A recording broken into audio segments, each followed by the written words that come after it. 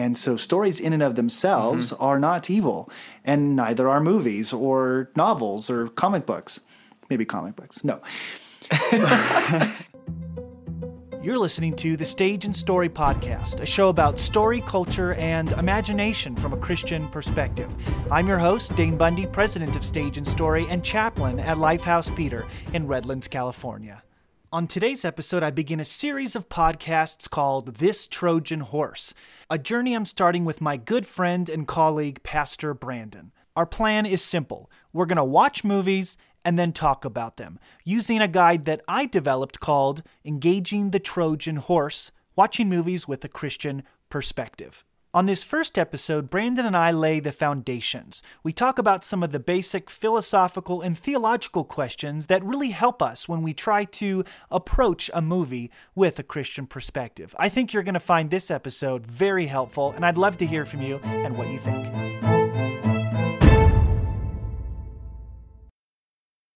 Hi, Brandon. How are you? Hey, Dane. I'm doing great. Well, we are in your office right now. I'm sorry, studio right now. And we do have a live audience. They don't know what we're doing, but we know what they're doing. They're kids outside playing ball. And so if the live audience interferes, just know we planned it completely as we talk about movies. So maybe we should take people through like how this came about. Yeah. Well, I've always loved movies. So while a lot of families on a regular basis after school and after dinner would play games, I would watch movies with my family. So the question would always be, what are we going to watch tonight? And my mom is kind of a history/movie expert. More a movie expert, classic movie expert. And so I'd always come into the house and she would have TCM on, and she could tell me about any actor or actress and how many wives that this actor has had and all their backstories. As long as the movie was in black and white, she could do that. So as I started teaching, I started thinking through stories at more of a kind of a philosophical and theological level. And noticing that stories really have a power that lecture or facts don't have. Right. They really draw you in. And, well, to put it this way, you're a pastor. The parts that I remember of sermons most of the time are the illustrations. And the wise pastor will weave the illustrations all throughout the sermon. And so I started realizing, boy, stories are powerful things. And this is a two-edged sword, right? Because if the story is something that's communicating something that is true or something that is good, then that's wonderful. But not all stories do that. As I've been teaching in the classroom for about a decade, I started noticing that my students started bringing in these foreign worldviews that they didn't get in Bible class and they didn't get at our school. And it wasn't that hard to conclude that most of these foreign ideas came from what they were watching on television or at the movies. Now, did you sense that they were aware that they were getting it from television and movies? No, I don't think that they realized that. And that's what is pretty sinister about movies and stories. So they're walking around with these messages in their heads, and they're not even necessarily pinpointing where they're coming from. They're just assuming, I came up with this is my view of the world. Yes. And they keep getting, the messages are continuing to be reinforced over and over and over again. It's like that, what is that saying that if you say a lie enough times, you start believing it to be true. And with most of these kids, I'm like, your parents don't believe this. We're not teaching this. You're getting it from this source right here. And I'm not sure I'd like to say this all the time, but in a matter of speaking, it kind of brainwashes them. All of this has started to become a concern to me as I started watching my kids kind of become transformed by the stories that they were engaging with. And so I started thinking, how do I help them counteract this? Now, you probably would agree, but I don't think the answer is boycotting or not seeing any movies or destroying, your Netflix on your tablet or avoiding stories at all. I think that's impossible. But I think the answer is to find a way to engage them with a Christian perspective. And we take what's good and we leave out what's not. So a friend encouraged me, why don't you write up a very simple step-by-step guide on how anyone can watch a movie from a Christian perspective. And so this little booklet that you were talking about, it's only about 30 pages, and I'm going to be making it available for free. And I tried to make it conversational in tone and real practical. And so today, I wanted to kind of start walking through this. So these dialogues can be kind of a companion to this booklet. Yeah, that's good. And one of the things that you say in it, which which relates to what you were just saying about what do we do with these movies? Do we boycott them? That may not be a good choice. Like, wet paint don't touch. So what do you do? So instead of it. Yeah, right. So instead of boycotting, there's one part where you make this valuable distinction that movies are not evil; they're powerful. And so here you've put together a way that we can learn how to harness that power, so that it doesn't harness us. Yes. And, James talks about a very similar concept, this idea of the tongue, and how it really can bring about great destruction. But then it also can be used to turn around and worship God. It's like, oh my goodness. The problem is not the tongue. The problem is something that is beneath it. Right. And so with stories, God is the author of the story. And so stories in and of themselves are not evil. And neither are movies or novels or comic books. Maybe comic books. No. I can tell you're not a fan. That's right. But it has a lot to do with how you use them. And so as a lover of stories, someone who really loves movies and TV, I'm not saying that we should, avoid them or boycott them. I think it's all about how we approach them or engage them. Right. And so as you say in your booklet, which we'll get to right now, is it's his story that counts, the one that frames and corrects all others. So what you aim to do is take these stories that have great power, great potential, yes, and to put them alongside the story of God and see what we can keep and what we can lose. And they have this great metaphor of the Trojan horse. So let's talk about it. Well, and real quick, before we get to the Trojan horse, as I was walking into your office today, you have this great diagram of, you might say, the story of, or the drama of redemption, or the biblical story of redemption. Yeah. And you break it down into some neat ways. Could you speak to that real quick? Because that might help us as we start talking about movies and how to understand them. Yeah. So many talk about the U shape of the gospel, and I basically took how literature uses the pyramid. Yes. And so it took more of a V shape, took the pyramid and inverted it. Because the interesting thing about the gospel story, about God's story, is where most of the literature reaches rising action, has a climax. It's the high part of the story. The Bible has that happening at the lowest part of human history. So we start with creation at this great point, at the highest point of the story. It devolves. It goes down the slope of the V in decreation. That's part 2. Creation, part 2, decreation. And at the very center of humanity's decreating act is when they kill the creator. It doesn't get further than decreating than killing the creator. So Jesus on the cross becomes part 3, and that's the very bottom part of the V, the lowest point of history. But it's also your stereotypical climax, because that's where the whole story pivots. And Jesus comes out of the tomb alive. So the whole attempt by humans to decreate life actually takes on a new form of life. So we talk about recreation. And Jesus is now out of the tomb, leading others out of their tombs. Metaphorically, we're coming alive spiritually, and we're on this recreation campaign, sowing the seeds of love, joy, patience, kindness, goodness, faithfulness, self-control, and I skipped a few. Yeah.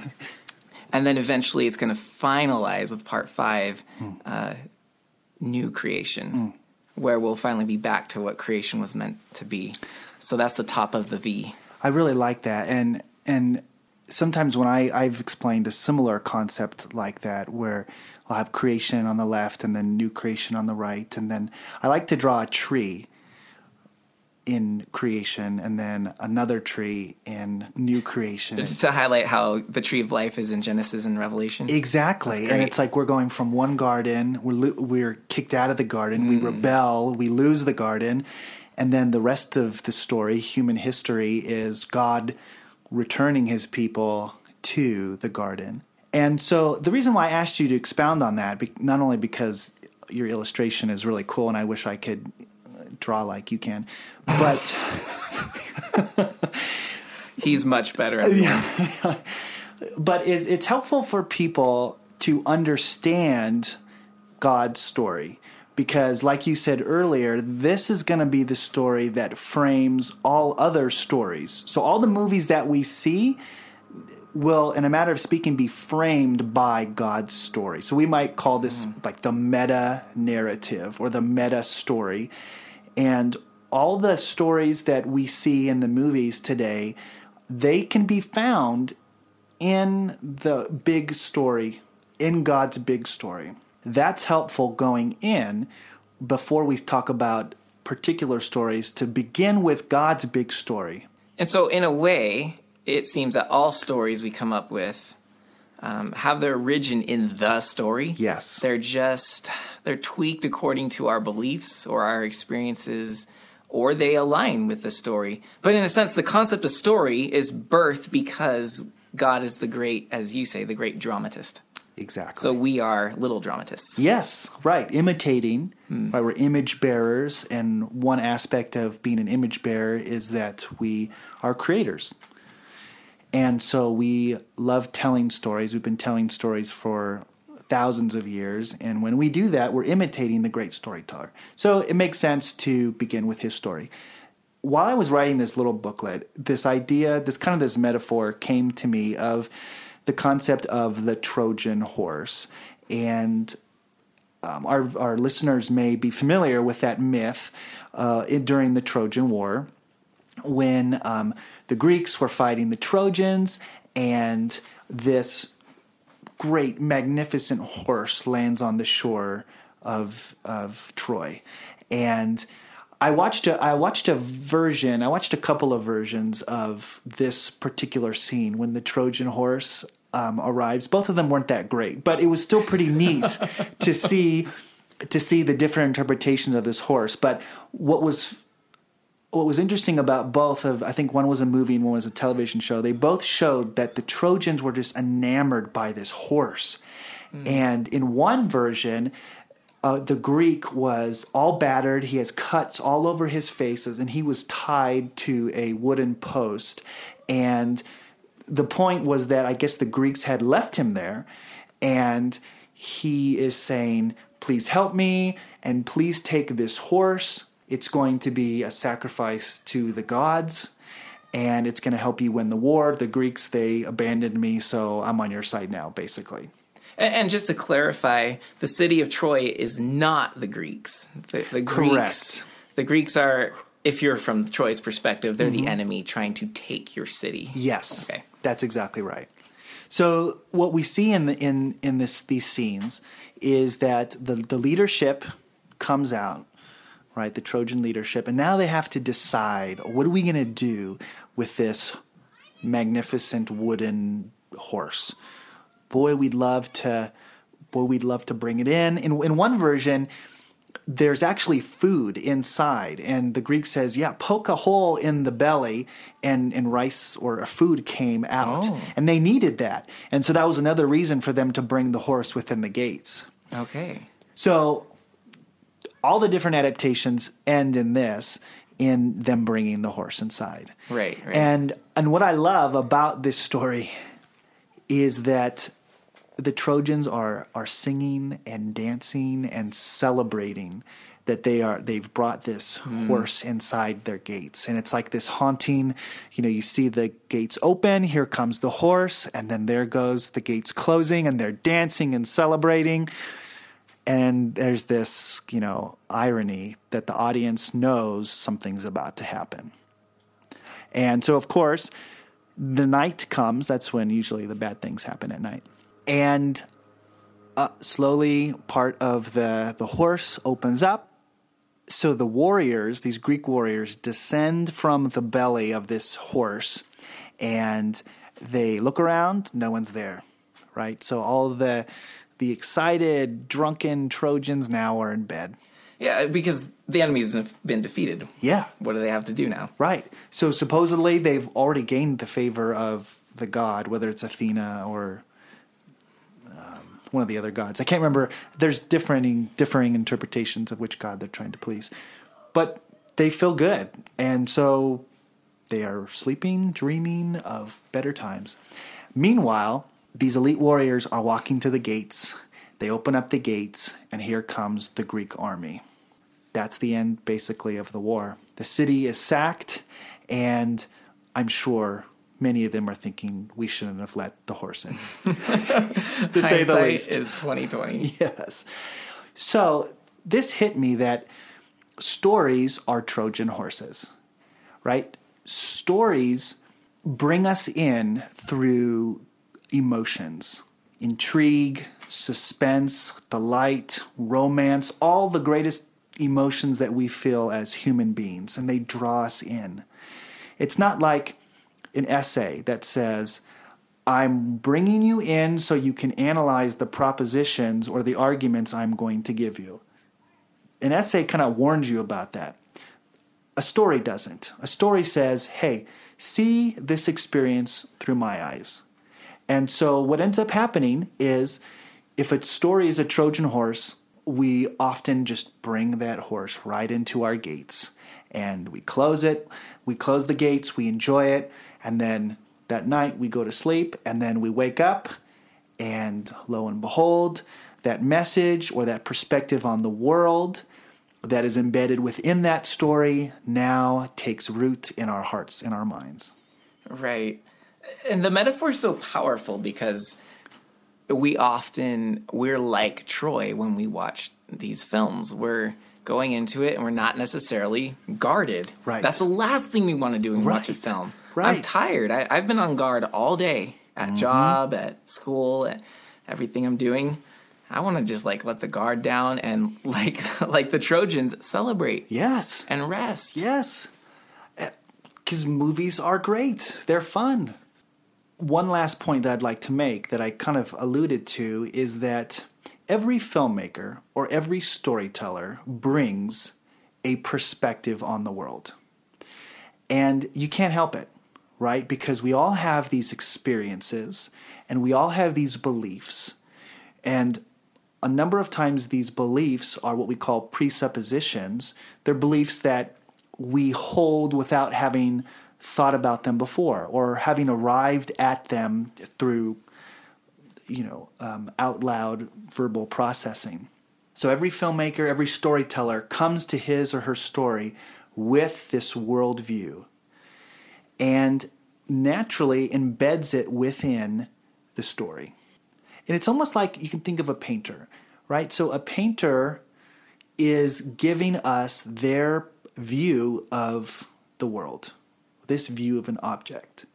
So no painter is going to paint a setting and this setting is going to look exactly like that landscape. Otherwise, it wouldn't be painting, right? Within painting is this editing selection process because the painter could have moved, 5 feet to his right and painted that landscape, or he could have turned 30 degrees and painted that part. Art is about editing and selecting according to your view of the world. Mm-hmm.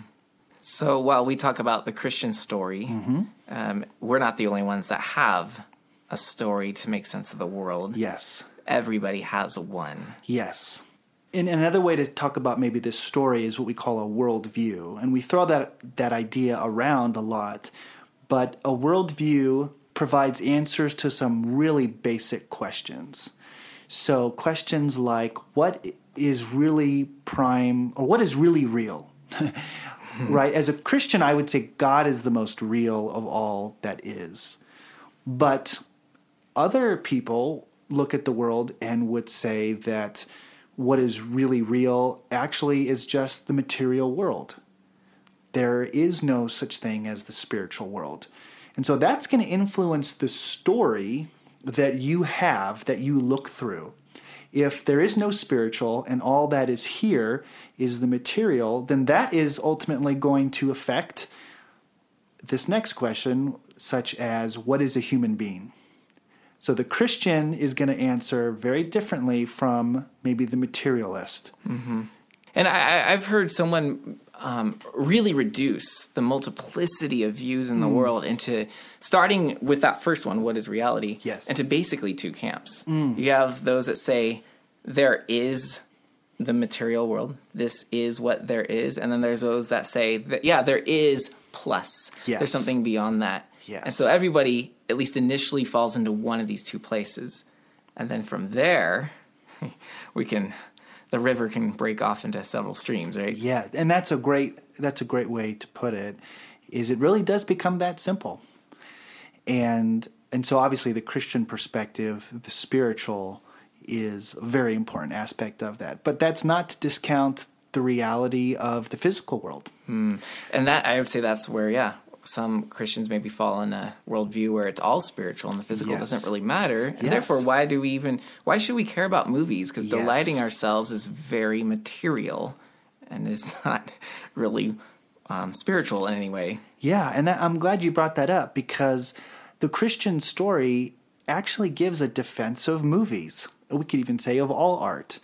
And so we look at just the incarnation, where God is immaterial in his essence, but God took on flesh in what we call the incarnation. And what it kind of does for us as human beings is it affirms creation. Right. It doesn't say that creation is perfect and not fallen, but it affirms that if God can take it on, then as human beings we can engage with it as well. Right. So the incarnation, or another way to say it, is the embodiment of yes, God in Jesus. Yes. It wasn't the decarnation, the disembodiment. It wasn't him saying, all right, people, to meet me, I got to move you over here. Yes. He came to us. Yes. Like you said, really affirmed. And then extra affirmed it by coming out of the grave, not as a ghost, but as something that could eat, Yes. that could drink, that could be touched, that could be Yes. seen, that could talk. Yes. It seemed to be every sense of human body just improved. Yes, exactly. And that's exciting for me, because I know that our eternal state with God will not be a disembodied state. We will. So in a way, in movies, sometimes when we delight in what we see and it expands our imagination, we're actually getting glimpses of what a restored human experience can look like at times. Yes. And I think that's why we're excited, because we know that we are made to be humans, and that was not a mistake. And I like how you said a restored human experience, because what I think movies do is they not only communicate a perspective on the world, but part of that perspective is human beings' desires for that future world. So you can't have a great story without a conflict.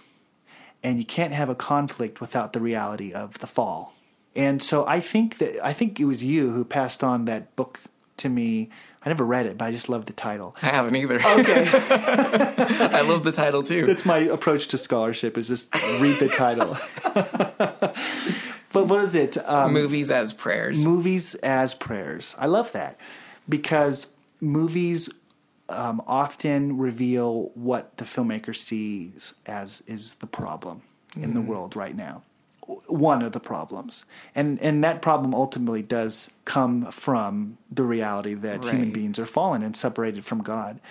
So I like to think, and we'll talk about this in, I think, the next podcast, but But movies do point us, even if they're showing us this great vacancy or vacuum of good, they still point us to God, because God is ultimately what our hearts are looking for and what our hearts ultimately want to rest in. Yeah.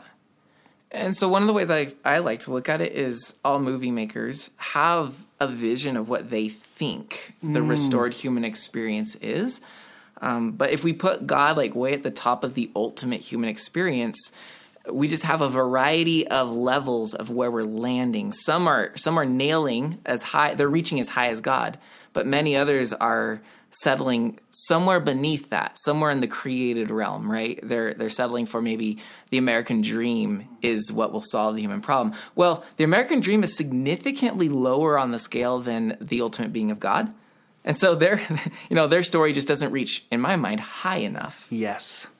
And it goes back to that book that you shared with me. Once again, I just read the title, but was it J.K.A. Smith's work where he talks about the good life? Yes. And how, well, correct me because I'm just going to butcher it because I'm only going off the title. But and one quote that you gave me. At least you read the title 3 times, right? And that quote that you gave me. But if I might take his idea without fully understanding it, filmmakers are in answer to their problem, right? So a lot of stories will have this big conflict, and then there will be some sort of resolution. And if it has a happy ending, and in some respects, that's the filmmaker's attempt to fix the problem. And in many ways, that's the casting of this is what the good life is. I'm giving you just a glimpse of what the good life is. And I like that because in the Christian story, the ultimate story that God has written and he's directing and he stars in, he has given us this vision of what the good life is. And like you said, the American dream is not a bad thing, but it pales in comparison to the vision that God has casted when we're reunited with him for all eternity. Right. The American dream makes a good setting, but it makes a poor new creation destination. I like that.